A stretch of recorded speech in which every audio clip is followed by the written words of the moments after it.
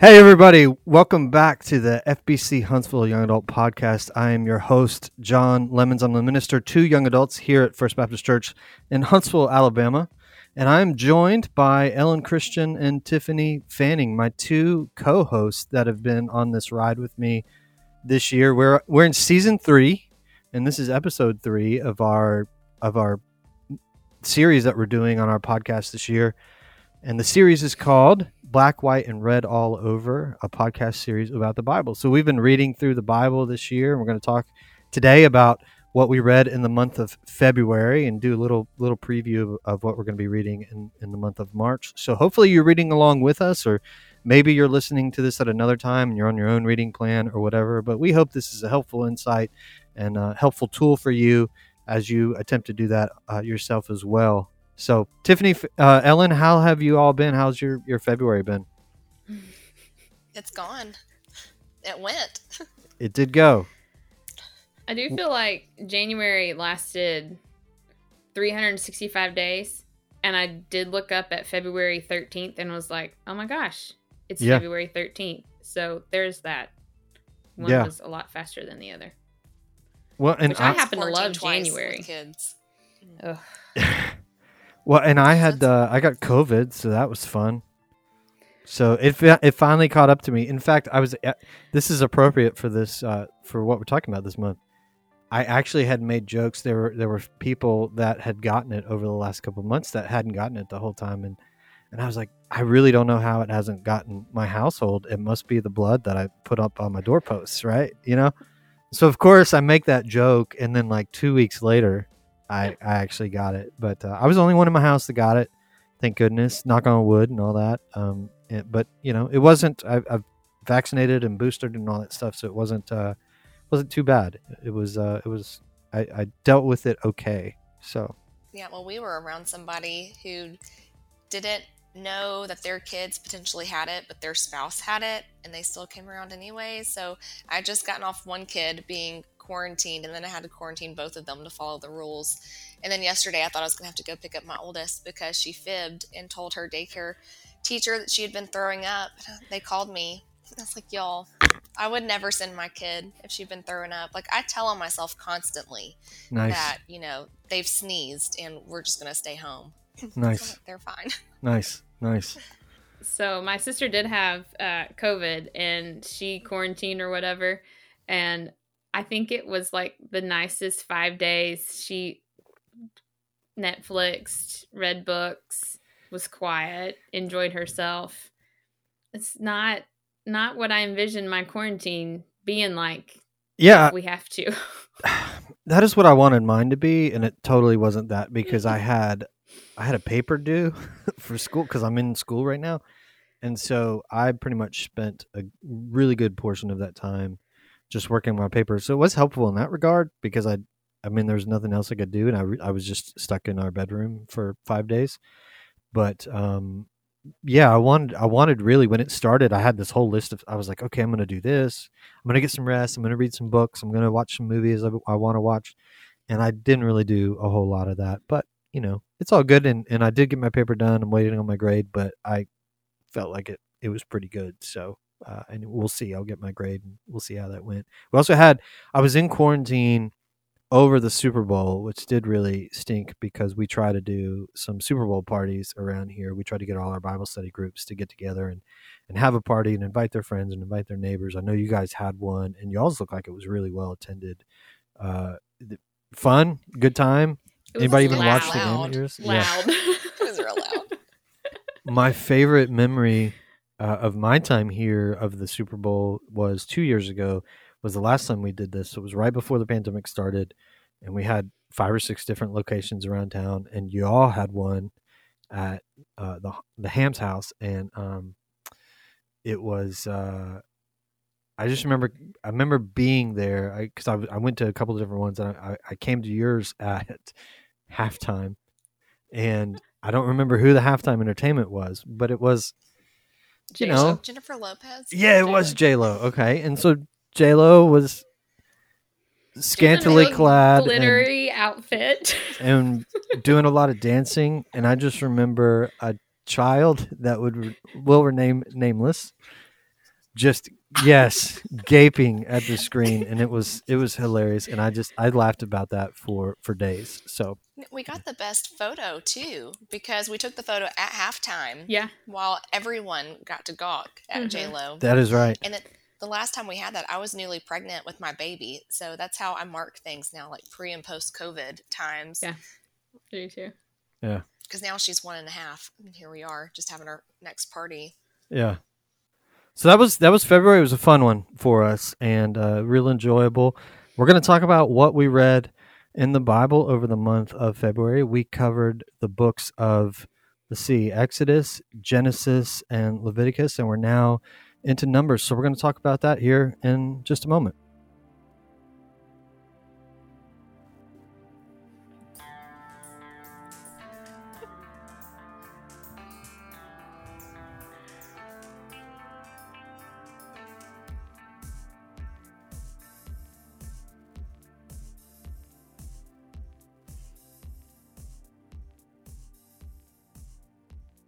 Tiffany, tell us your insights from Exodus, Leviticus. What are some of the things you thought and that popped out at you as you read through that this month?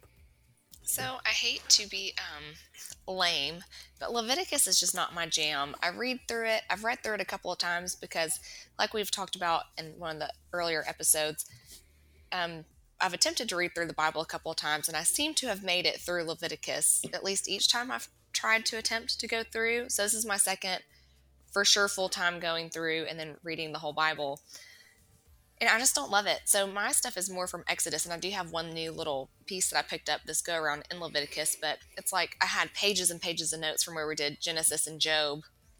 And I've got some good stuff from Exodus, and in Leviticus, I was like, I got like 6 points. It was just really tough for me. It's just a really hard book. But one of the things that I picked up on really in Exodus was about Moses and his leadership, which he has a lot of anger issues, which I feel like I can totally agree with. Okay, not agree with, that's wrong. But like, I find myself also having anger issues. And like, why don't you just listen and just, listen to me and do it the way it's supposed to be done? Why is it so complicated? And I find that Moses, obviously he had the ear of God and he could get wisdom from God. He could ask him for advice. But there's this really beautiful thing that happens in Exodus 18:22, where his father-in-law, Jethro, is telling Moses, like, you're spending all day listening to the people's problems, and that's great, and that's good leadership, to hear the needs of the people, but you can't do it all on your own. It's a large group of people. You're having to do these other things. You're spending 40 days up on Mount Sinai. Like, who's going to be there when you're gone? And so Jethro tells him to get some helpers, have someone who listens to the tens and the hundreds and the thousands and the problems that they can't solve. Let's have that go to you. So kind of like this hierarchy of helpers, which goes back to, Genesis, where Adam was in the garden alone, and then God gave him a helper to rule the earth, together. So there's wisdom in literature and in God, but there's also wisdom in seeking guidance from others and in delegating the tasks. And so that spoke to me. I have a hard time of letting go of things. Okay, for example, Jacob, I'm sorry. He packed the diaper bag for the baby last week, and I just had a disaster of a week at work. I was stressed out. I had two coworkers out. I had a new girl I was training, and my manager was gone. So I was like the most senior person on my team who knew what was going on. And I said, hey, man, could you just pack the diaper bag and get it ready for school? And he's like, yeah, so he did. I dropped the kids off. It was not smooth. And then like 5 minutes later, daycare calls, and I'm like, they're going to have me come pick up this kid, and I just cannot today. She didn't have a pacifier. Dad had one job, pack the diaper bag. She gets 3 sippy cups and a pacifier. Like, get them. I was so, irrationally upset about it. So there was my unrighteous anger. That's the same as Moses. But then also I had delegated a task, and now I don't want to delegate that anymore. So I said, you need to go to the dollar store or wherever and buy her a pacifier and throw it at daycare. I'm not going back to give her one. So sorry, honey. So so reading through Moses and seeing him deal with his irrational anger, did you learn anything from that as far as how to deal with yours? Or did you just sympathize with Moses? Start therapy. I think that's good. I called Divine Counseling. I'm going to go see somebody maybe she can give me some better coping mechanisms, because he gets angry and then immediately lashes out. And I have a very similar attitude. Like I write so many emails at work that I end up deleting because I take their names out of the thing and I give them all of my unrighteous anger and then I take it all out. And then I write the business appropriate email and I follow up. Nice. So I really saw more of what not to do. Like, do the count to 10 thing. Don't strike the rock when you're supposed to speak to it just because you're mad. What are we supposed to do? You want us to give you water. Well, it was God who was providing the water in the first place. Remember where it comes back to. And today I also was frustrated. I texted both of y'all like, if I just can't, rah, emojis. So then I started a list of things that make me happy, like today. And Nice. so I was like, I had a good drop off. My mom came to help this morning. I had baked, fresh bread. I got to spend time in the Word. Some people at work affirmed that I'm not absolutely crazy, that these people just are out of line. Like, that was nice. So, there you go. Yeah, just trying to get off that crazy train. So moving on from like my anger, I guess. Thanks for the talk. Glad to be of assistance for you to help you thanks. work out your anger issues. Yeah. So then my next one was Exodus 34, 6-7, which is where we get some of the first descriptions and attributes of God. Yeah. And something I noticed was just my propensity to focus on the negative. It's very easy for me to be a negative Nancy. And I think it was also that way for Israel, the Israelite community. I mean, they had manna from heaven. They were getting water in the desert. And they still had things to complain about, which is insane. But like the description of God is slow to anger, abounding in love, faithful love. He'll have love for thousands. He forgives iniquity and transgression and sin. And then, so he's got like 5, what humans would consider positive attributes. And then he's got like the one negative attribute, where he punishes the guilty to the 3rd and 4th generations. And how much do we focus on that one negative? Yeah. When there are all these 5 positives. So by human standards, he's got 5 good to 1 bad. Even that's an awesome ratio. But why do we only focus on that one negative one? So that stood out to me. Now, this is the first time that we see it. And I had been listening to another podcast. I don't know if it was the Bible Project or maybe it was what Tara Lee said. But like in the Hebrew scripture, they would put the most important thing that they want you to focus on first and then the least important thing last. And when you're writing an essay in, middle school, high school, college, they want you to put like your statement, thesis, sentence, and they want your summary at the end. Like, this is what you're going to leave them with. I would make a terrible juror because whoever has the closing argument, I'm like, yeah, that's right. that's legit. That's what it is. So I think we have to remember not to read it in that perspective. And God doesn't have negative attributes. Even this one, punishing the guilty, is positive. That goes back to, I would think, to like the slow to anger. He gives them a lot of leash and line to do the wrong thing, to come back to do the right thing. So for him not to punish outside of the 3rd and 4th generation is generous. We could still be paying for punishments from the Israelites. I mean, he doesn't have to forgive, Yeah, well, and in fact, a couple really cool things about that verse. Number one is it's the most quoted verse in the Old Testament. So it's the most quoted verse where the Old Testament quotes itself. Like, and you'll see versions of it pop up because they don't. I mean, we're really, our culture or just the way we live, like, we're very precise when we quote things. They always weren't. Their quotes were more like sort of references, but it gets referenced or pieces of it get quoted over and over and over and over again. I think it's even quoted again, either right before that or right after that, again in Exodus. So that's one thing I think the Old Testament is trying to drive home by the fact that it's quoting that so much, is that the Lord is slow to anger, that he is forgiving, that he is patient, that he is loving and gracious. And then on the punishing to the 3rd and 4th generation, there was a really good, I don't know if you listened to the same one I did, but it was a really good Bible Project podcast a few months ago that I listened to where they were talking about that. And they were saying basically what that means is 3rd and 4th is sort of a Hebrew expression, or idiom would be the right way to describe it.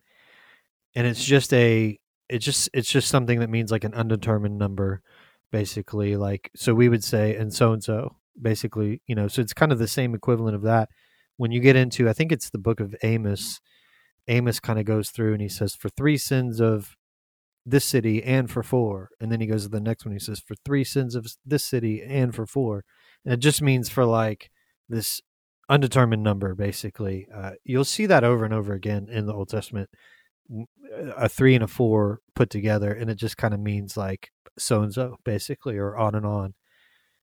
The one thing about that is we tend to think it means that, like, if our dad sins, like our kids are going to get punished for it. Really, the idea that it's trying to convey is the consistency of God, or the constant nature of God, so that the laws that he is setting forth, or the expectations that he is setting forth for our father's generation, he is still going to expect for our great grandkids generation. Does that make sense? So like visiting the iniquity really just means like he's holding he's holding you to this, and he's going to hold your kids to it, and their kids to it, and their kids to it, basically, is kind of the idea. But then right after that too, it says he's also, I can't remember exactly what it says, but something to the effect of like, he's also very loving and gracious and kind for thousands of generations. So even that kind of takes the small sliver of what you talked about, Tiffany, like the negative part of it, and gives it a almost infinite positive spin or ending to it as well. But I'm glad you mentioned that, because it's a really great verse and passage, and it's really important in the Old Testament. And then what you're talking about with Jethro, it's funny, I actually think this is just my own personal theory, and I'm not a scholar or anything, but I actually think so. Exodus has a couple of sections. I think it's like 21 through 25, and then another one where it's just like a bunch of like circumstances. If this happens, here's how you're supposed to handle it, or whatever. I actually think that comes probably out of Jethro's conversation with Moses and asking him like, hey, you need to give some of this up. You need to train some people to handle these issues so that you're not handling every little detail. And I actually think a part of what we're given in Exodus there is Moses relinquishing some of that and giving some of that to the community so that they can figure out how do we handle things ourselves, as opposed to always going to him. So that's just a thought on that as well. Ellen, what were your thoughts, insights, and things that stood out to you in the book of Exodus or Leviticus? So I have 3.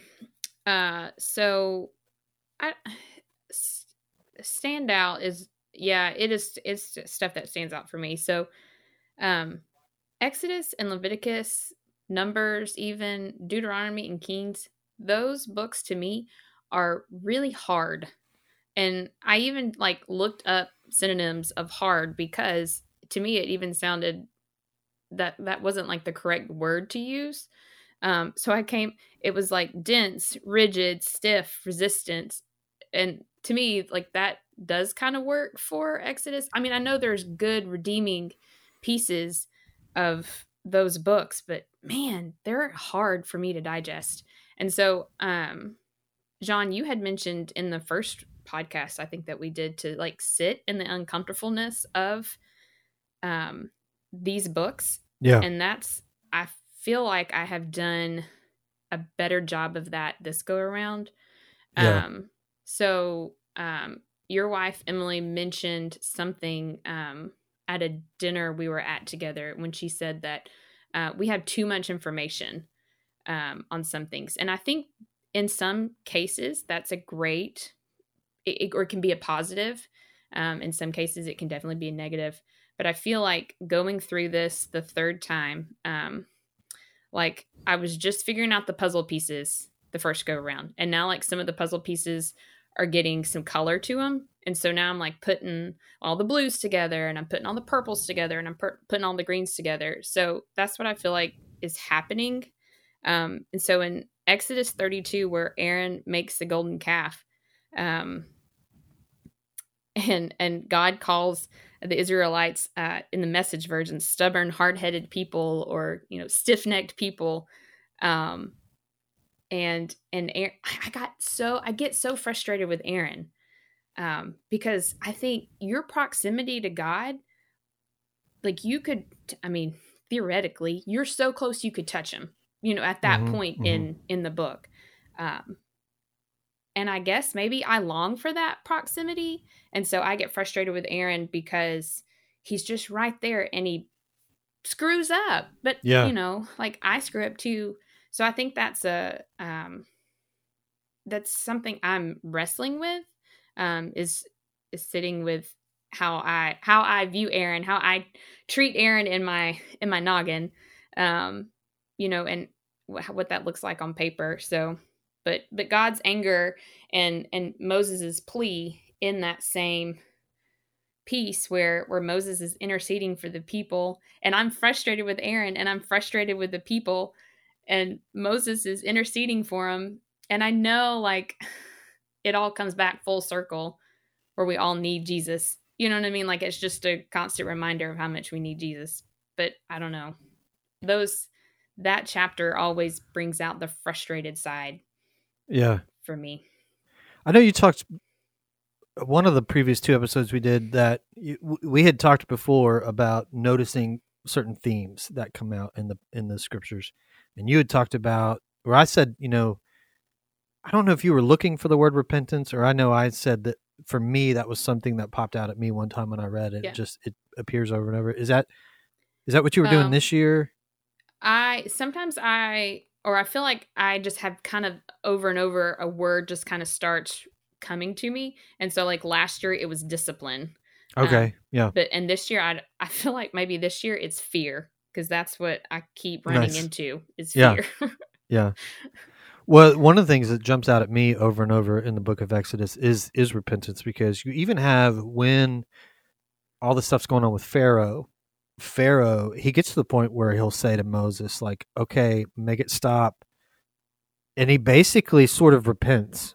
And as soon as he does, Moses is like, okay, I'll go lift up a word to the Lord, and it stops like that. And so you get a picture even right away that, like, the moment that we repent, if we mean it, like God honors that, even if he knows we're going to go turn around and tomorrow not live up to that.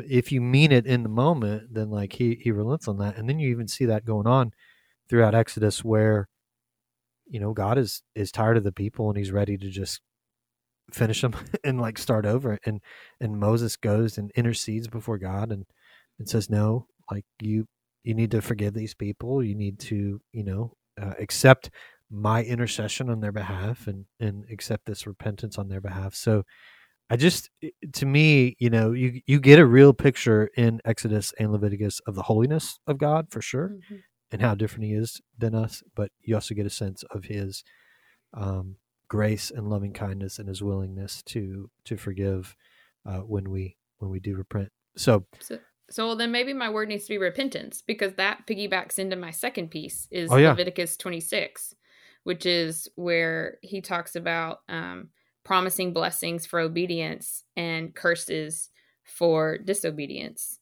And I get that the curses are meant to like wake Israel up, get their attention. But to me, reading those, even as a third go around, it's scary. That brings out a sense of fear in me. And I know like to trust the sovereignty of God.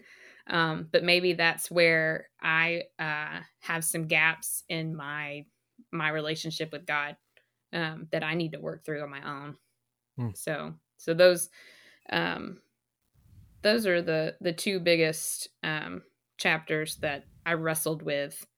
And I know she says, like in the first part, like if in the first podcast for Numbers, where she's kind of doing like a little mini summary. And she says, the Israelites have only known God for a year. And so I think, okay, well, I don't know, that makes me not justify their actions anymore, but I could see where, well, if I only know you for a year versus now, Ellen Christian knowing God for 23 years, there's a difference, obviously, in relationship. So, but yeah, that's where those were the biggest chapters that I wrestled with this time. But I also have decided that I'm going to throw a Jubilee party for me when I turn 50. Nice. So I went big for my 30th. And so, I mean, like, I'm going to have, like, the Feast of January, the Feast of February, the Feast of March. We're going to do a feast leading up to June. And I have, like, the perfect birthday because I have a June 1st birthday. So it's right smack dab in the middle of the year. Nice. That'll work. Bring on 50.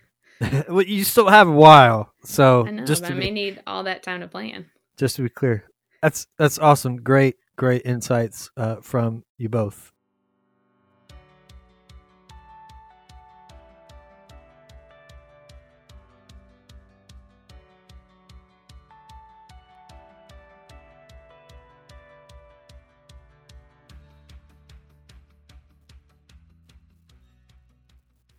Okay, so I'll share mine now. If we, so I'm always big on look at the scriptures as a story telling us how to get back to the garden. And so if we look at it from that perspective, what do we see when we look at Exodus? And I honestly did not notice this until this time I've read it. So I've read the Bible a few different times. I've read Exodus several times, and as I've said before, I'm a big proponent of chunk reading, trying to read it down in as few sittings as I can.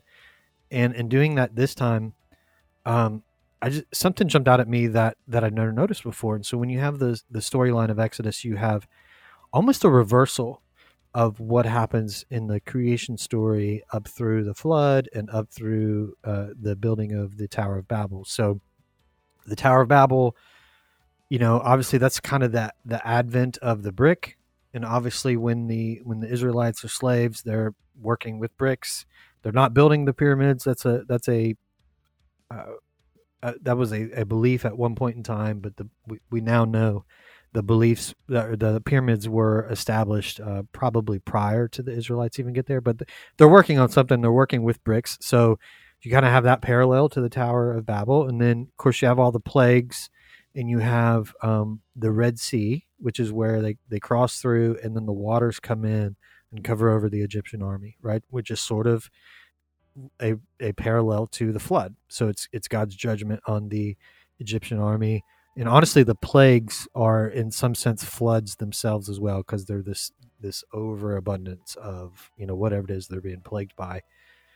So then you go from that into, they enter into the wilderness, which, what is a wilderness? It's barren land. And if you remember Genesis, the earth was void and barren and had nothing. And so, Moses strikes a rock and water appears, and then they pray to the Lord, and quail starts to appear and food starts to appear.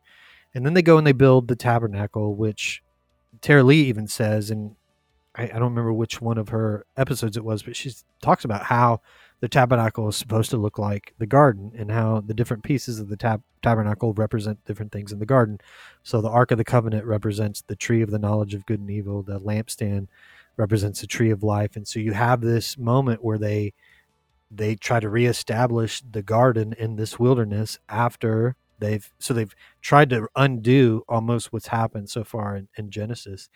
And then what happens when they get there? Just like with Noah, when he comes out on the other side of the flood, just like Adam and Eve, they get to a point where they're grumbling and they're complaining, and we see them even kind of backing away from their commitments. Several times in Exodus, they'll say, like, absolutely, like, we're determined to follow the Lord, we'll do whatever he says. And then they start complaining 4 verses later. Right. So it's almost like they are being contrasted to Pharaoh, because remember how like flip-floppy Pharaoh is in the first half of Exodus.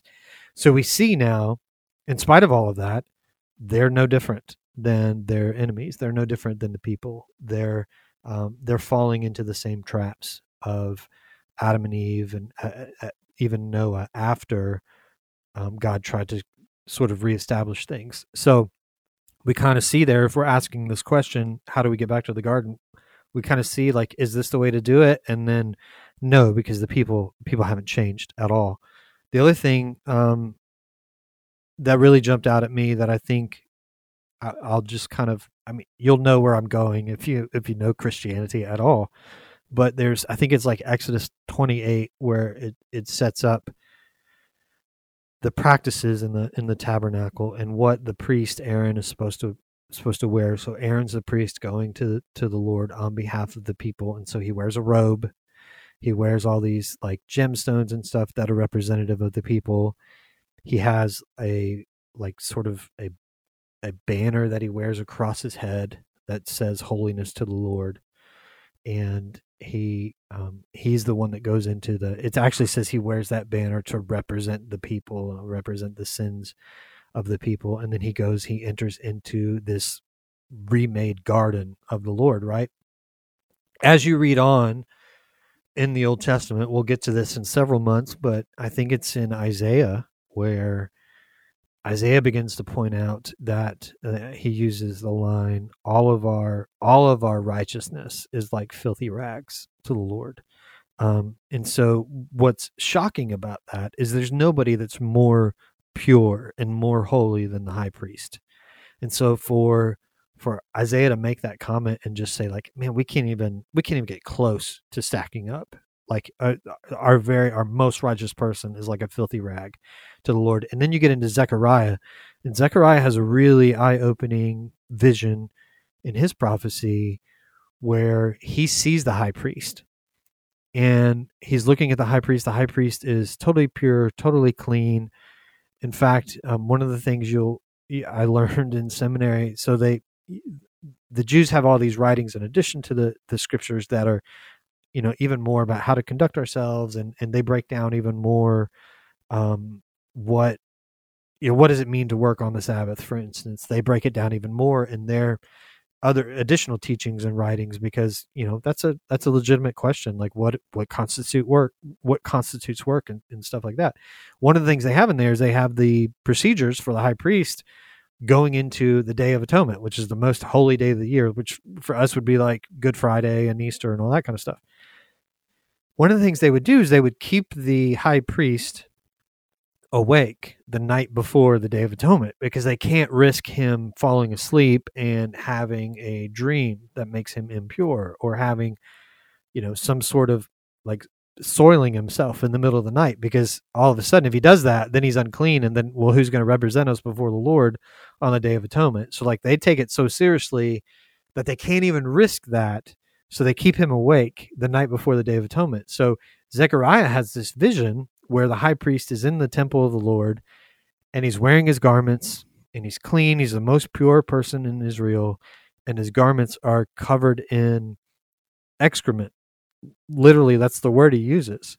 And so it's just this really puzzling vision. And so basically what the story of the Old Testament is telling us is that here's one of the ways God is providing for us to get back to the garden. We got to wear this fancy robe. We got to have this guy that wears this banner across his forehead that's representative of the sins of the people, and then he's got to enter into the garden. But we're going to be told in Zechariah that this isn't going to work, and we're going to, as we read the rest of the Old Testament, we're going to see this isn't going to work. So then, what does it do? It sets us up to look for something else. And so, what I would say to you, reader, is be on the lookout then for someone who maybe does the opposite of the high priest Aaron. Is there someone that leaves a garden to take us back, to allow us to reconcile with the Lord? Is there someone who maybe he's not wearing a fancy robe? Maybe he's stripped of his robe. The New Testament would go on to say that like we wear the righteousness of Christ. So he takes off his righteousness and gives it to us. And so he leaves the Garden of Gethsemane. He's stripped naked and goes to the cross. And then what is placed on his head? A crown of thorns. And a thorn is representative of the curse of Adam, because if you remember in Genesis chapter 3, when God pronounces the curse, he says like you'll work around you'll work in the field or in the ground, and there will be thorns and thistles and things like that. So now he's wearing on his forehead something to represent our sins and our curse, and bearing that. So you really have this. If we're going to look at it like a story that's showing us how to get back to the garden, we're going to see we're not going to be able to do it by reversing the things like the way they do in Exodus. We're not going to do it by leaning on the high priest, because we're going to see like we can't do it, and our righteousness, even with Aaron, is like filthy rags. So we have to look for someone who can undo even what Aaron does, and we find that eventually with Jesus. So that's kind of my insight that I'll share about Exodus. And then when we look into Leviticus, and this will kind of get into our next section, because what we want to talk about with just as far as general conversation to this is, what do we do with the Old Testament laws? And obviously there's a lot of those in Exodus, but the vast majority of them are in Leviticus. And getting into what you talked about, Ellen, kind of leaning into the discomfort or the, we read Leviticus and we're like, oh, this is so boring. But if you could look at it, the best illustration I could think of is, if you're familiar with the book or play or movie, A Christmas Carol, right? Ebenezer Scrooge and goes to Christmas past, present, and future. So what happens with that? Ebenezer Scrooge is who he is. These ghosts show up over the course of a night and take him to different moments, either in his life or in other people's lives. And so in a night, he revisits all these moments, or even he goes into the future and sees more. But in a night, he's getting the experience of several years or several nights, basically. And within that, in some cases, he's like literally taken by the hand, and the ghost is like holding his hand. And he's just seeing these things. He's reliving moments in his life, or he's seeing experiences in other people's lives. And as you read or as you watch, he even feels those moments. He even experiences those moments again. He remembers people that he's close to, or he sees how, Bob Cratchit and his family like handle, the realities of life for them at that moment. And for Scrooge, he kind of connects that to his past and what it was like for him growing up. And then he goes into the future and all that. But basically, he's living many, many, many, many nights in one night, and he's feeling and he's experiencing that too. That's what the invitation to read the Bible is as well. So we're reading the Bible and we're seeing this experience of people that takes place over thousands of years. So for us, in the course of 1 year, we're kind of taken by the hand and we're escorted by the Holy Ghost into this experience, and we're invited to feel it and to experience it in the same way that Ebenezer Scrooge was invited to feel and to experience the past and the present and the future. And so we're experiencing these thousands of years over the course of this 1 year. And we're just invited to observe, and we're just invited to, we're not a part of the scene.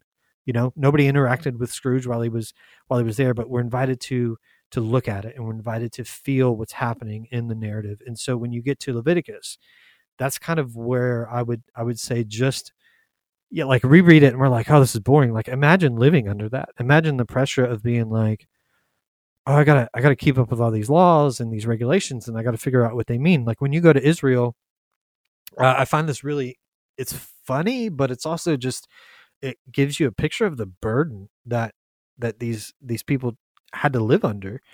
So I referenced earlier that there's a law that you're not to cook a baby goat in its mother's milk, right? Like random law. If you go to Israel, there's McDonald's there. And if you go to McDonald's, there's no cheeseburgers. In fact, any meal that you're at, they don't serve milk and meat at the same meal. So if you have milk, you're not going to have meat. If you have meat, you're not going to have milk. And the reason why is they just don't want to take the chance that you might be drinking the milk of the mother of the piece of meat that you're eating. Does that make sense? So there's no cheeseburgers. If you go and it's the Sabbath day and you're in a hotel and you want to get up to your room and you get on the elevator, they have a Sabbath setting for the elevators where it stops on every floor, because you touching the button might be, they don't really know. They don't know what constitutes work. So they don't want you to work. So you pressing the button on the elevator might be work. Right. So you get on the Sabbath day, you get on the Sabbath elevator, and it just stops on every floor. So that's the burden that they live under, and that's the burden you're being invited to feel when you read through the book of Leviticus. So if you sit in that discomfort, if you sit even in that burden or in that weight of it, then you can begin to, I hope, long for something else, and expect and hope for something else. And so that's sort of the insight I get out of Leviticus. Yes, it's a toil. Nobody enjoys. There's nobody who looks at Leviticus and is like, "Ooh, that's my favorite book." But that's the like I said, the experience you're being invited to kind of take in at that moment in time. Try to be in these people's shoes and try to feel like what it must have been like for them. And through that, try to hope for what they hope for, and then look for that, because we're going to come to see all these laws and rules and regulations are necessary, but we can't live by them. And we're not going to get back to the garden by following these. We need to look somewhere else, to someone else who's going to fulfill all these rules and obligations. So thoughts before we move on to, what do we do with this now? I mean, I do agree that I do probably need to put myself in their shoes more, because I am coming at it from a educated side or more information side, because I know how to live in a society, because I've been in a society for 33 years. You know what I mean? Like, and so for God given them these, boundaries, I've had boundaries all my life. Yeah. I don't know what life was like prior to boundaries. So like they do. And I mean, I get it. If you're coming in, if you went through the exile as a 3-year-old versus went through the exile as a 30-year-old, you're probably going to have a different take on it. Yeah. Yeah. So. That's a great point too, by the way, because we just read through the Exodus. This is like the major story for the Israelites and for the Jewish people. I mean, they still celebrate Passover to this day. One of the reasons why, I think I got into a discussion one time with some people on Twitter, and they were asking, like, what do most modern Christians like not understand about the Old Testament story? And I said, I don't think most modern Christians have any concept of the exile and how big a deal that was, because the exile is the undoing of what has just happened, what we just read about in Exodus. So they're going to go from here, they're going to go into the land, they're going to conquer the land, they're going to build a temple, and they're going to have their own country, their own nation. So they're fulfilling what has been promised to Abraham, and then they're going to lose all that, and they're going to be carried off, and so they're going to re-enter slavery by the time we get to the end of the Old Testament. They're going to come back from that, and the Old Testament just kind of stops there, because it's just kind of like, well, what now? And it kind of leaves it for the people. And then we're going to see by the time we get to the New Testament, they're back under the oppression of the Romans now. It just never ends. But like the exile is you have the Exodus, which is like the major story in the Bible or in the Old Testament. And then when we get to the exile, when we get to the prophets and the historic book, that's the other one, because it's the undoing of everything that we've just read. And again, that's another invitation to live into that, because it's this like, holy cow, like what now? Because we thought we were promised all this and we've just lost it all. And now we're in captivity again. So I'm glad you mentioned that.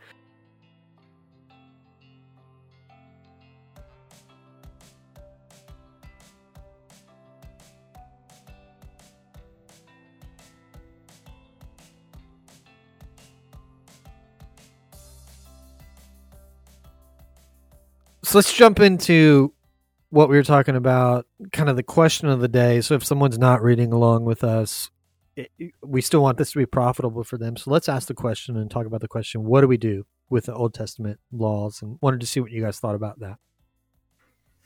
Well, I think it's complicated. You can't just take and throw them all out.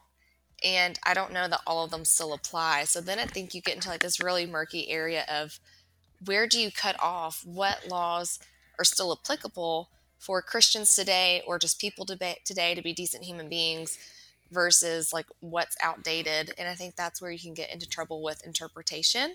Like, I have tattoos.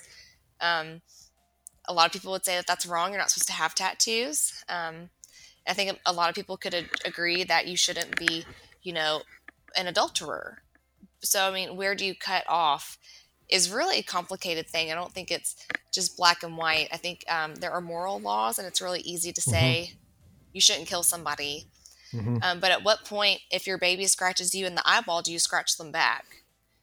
Ellen. So it's just complicated. Yeah. Ellen, you have a thought? I do. We practice Sabbath in our house. Well, let me let me explain that for just a second. So on Sunday, I cook on Sunday because I enjoy cooking. So I only do stuff on Sunday that I enjoy, I guess, if that makes sense. So like I cook a big meal on Sunday because I enjoy cooking a big meal. So we do Sabbath in our house on Sunday. We go to church and then we come home. And I do not entertain my kids. I do not entertain my husband. Like you are off on your own. You do your own thing.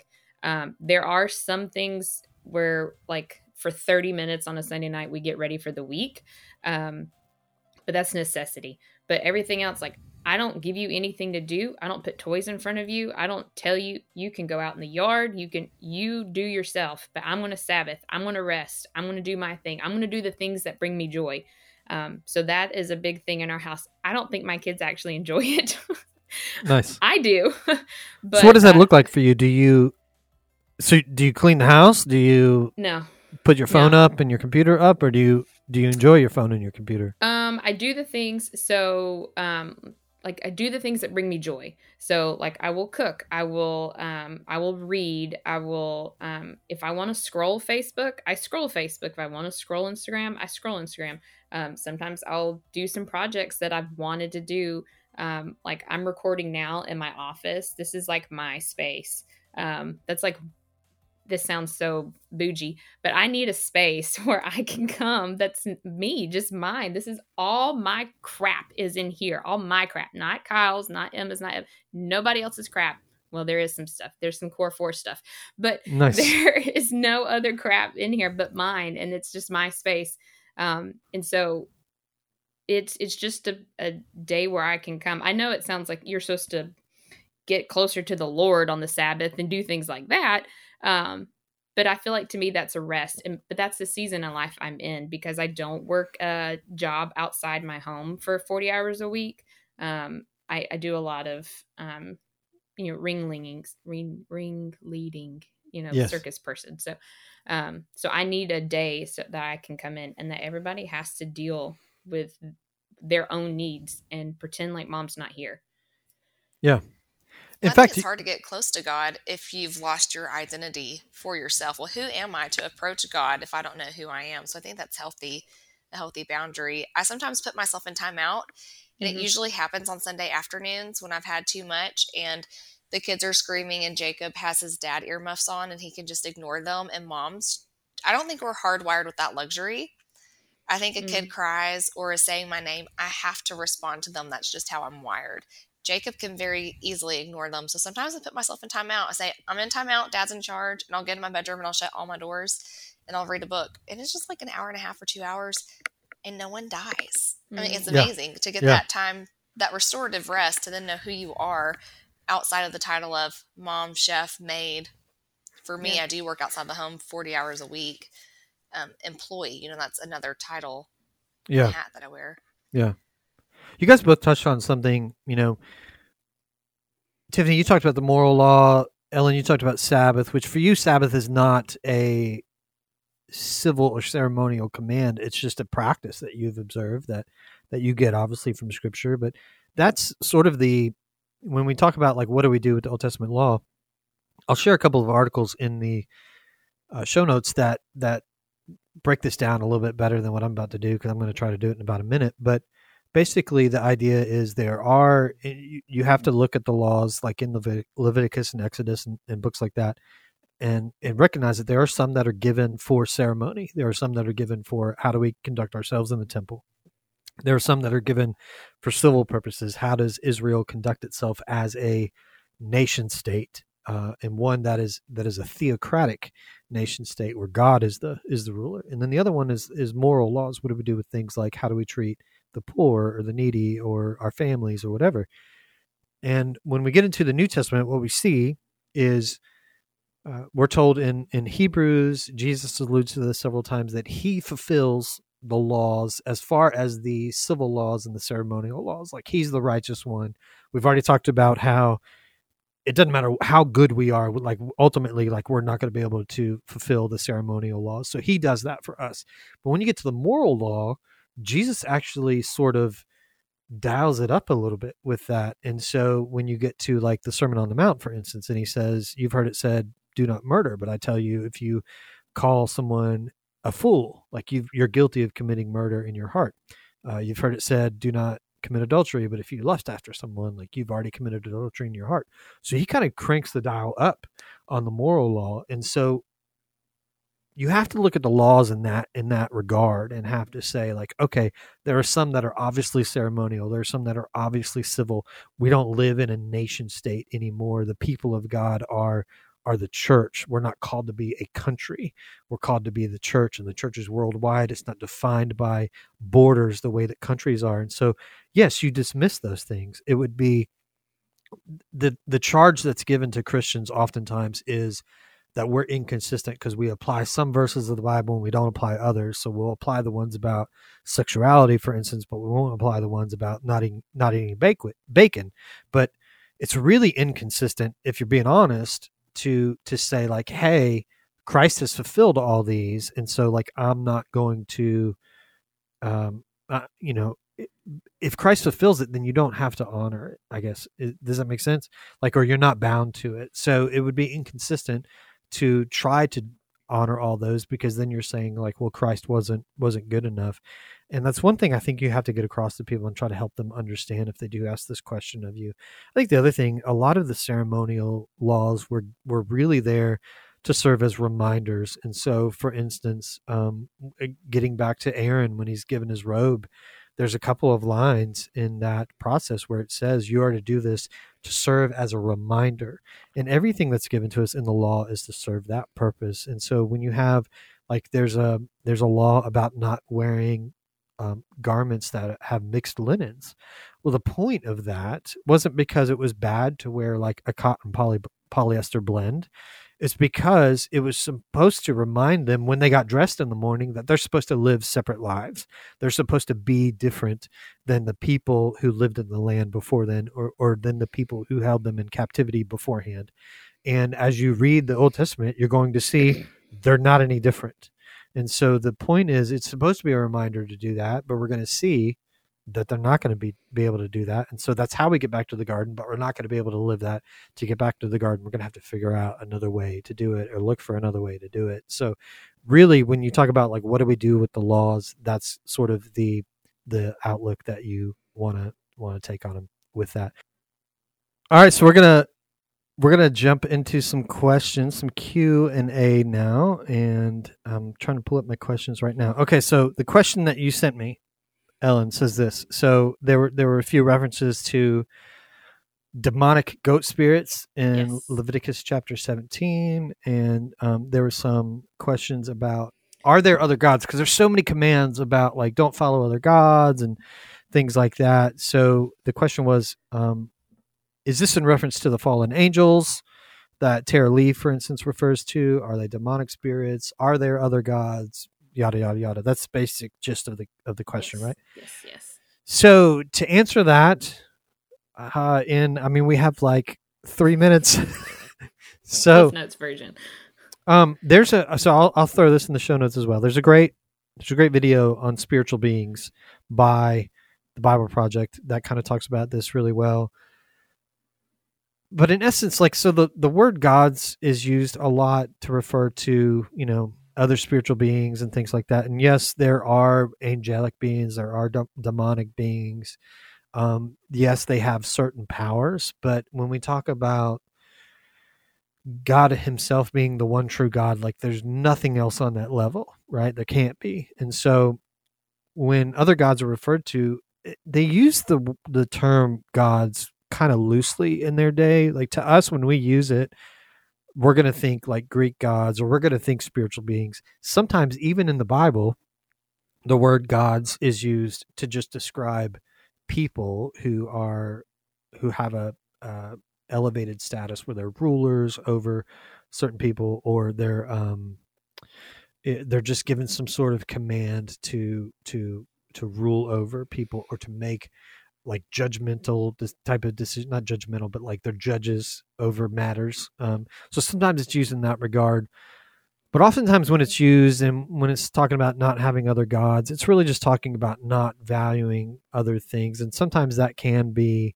other spiritual beings that we elevate, or that we ascribe a status that they really don't belong to. One of the names of God, so the main name of God is Yahweh. One of the other names of God that describes him is Elohim. Elohim actually means God of gods. But it's not in the sense that there are other gods that exist. It just means like there's a level of, maybe we'll call them spiritual beings, maybe we'll call them demonic powers or angelic powers even, and then there's a level above that. You'll get into this as well, where Paul will make a reference in one of his letters to hearing about a man who reached the third level of heaven. And so it's kind of confusing, like what's the third level of heaven? And for them, they had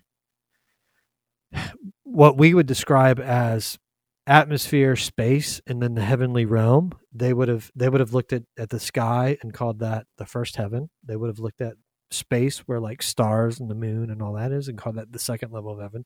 And then the third level of heaven would have been the sort of unseen realm where God lives. So a lot of it's just sort of the vocabulary and the limits of vocabulary, and that, or they haven't developed their vocabulary as much as we have.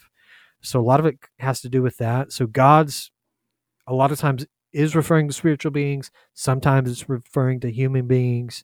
But every time it's really just, it's talking about a level of people or beings or whatever that are a level above us, but they're still not on the level that God himself is. Does that make sense? Mm-hmm. Hopefully that answers the question. If you have other questions, you can send them to us as you have questions about anything that we read in our scripture readings. We're going to be going from this month now, and we just started the book of Numbers. We'll be reading through Numbers, Deuteronomy, and into Joshua. And I don't remember if we complete Joshua by the time we get to April or not, but we'll be in those. And we'll actually have a guest on our next episode to talk through the book of Joshua with us. It'll be a surprise. So just FYI there. A couple other closing thoughts before we wrap this up and tie a bow on it. Ellen, I want to turn it over to you because Easter's coming up and Good Friday and all that good stuff. And we actually, you have in the works a Passover meal. So tell us a little bit more about that. Yes. So we are trying to get, as hands-on as possible reading the Bible. And we thought that a best way to do that, or to celebrate like a quarter, we'll be quarter of the way through the Bible in April, is to have a traditional Passover meal with a member of our church who has been Jewish and has celebrated and understands some of the stuff about this, about Passover. So we're going to do a Passover dinner and have traditional foods and stuff like that. And so it'll be a way to kind of come in, make the scriptures, kind of be more tangible, to celebrate together with a meal, as we've completed a quarter of the Bible, or quarter of a reading in a year. Even if you haven't completed to that point, I do encourage you to read to that point, make that a good goal for you. But if you haven't, you can still participate. So that's coming up. So look for that in April. We're getting that together in the works. It may not necessarily be on the exact day, because we do want as many people to participate as possible. So yeah. So join us for that. That'll be Holy Week, some point during that time. And we'll have more information about it when we record our next episode, and then we'll put it on our social media and all that kind of stuff. The other thing that we are working on that we want to give to you, to tell you, is that we are working on developing some T-shirts for reading through the Bible. I don't know why my voice just cracked there, but it did. That was awesome. I'm 42 years old. So we're working on some T-shirts that almost, if you think of like karate, and you have different levels of karate belts, like green belts and red belts, and then you get to black belts or whatever. So we want to have T-shirts for different levels of Bible reading. So if you get through a certain part of, I've made it this far, like we're going to have a T-shirt for you. And the T-shirts are going to be probably random references to different things in the Bible. Some of them be sort of funny, but what we want to do is make the offer. If you're reading along with us, we'll let you know. Well, we have a group me going, and then we'll talk more about it in upcoming episodes. But as you get to certain milestones, we will let you know, like, hey, we have a t-shirt if you've made it this far in the reading, and we'll send you the t-shirt free of charge. The only catch is you have to do the reading. Like, you have to read every word up until that point. There's no fibbing. Or listen to every word.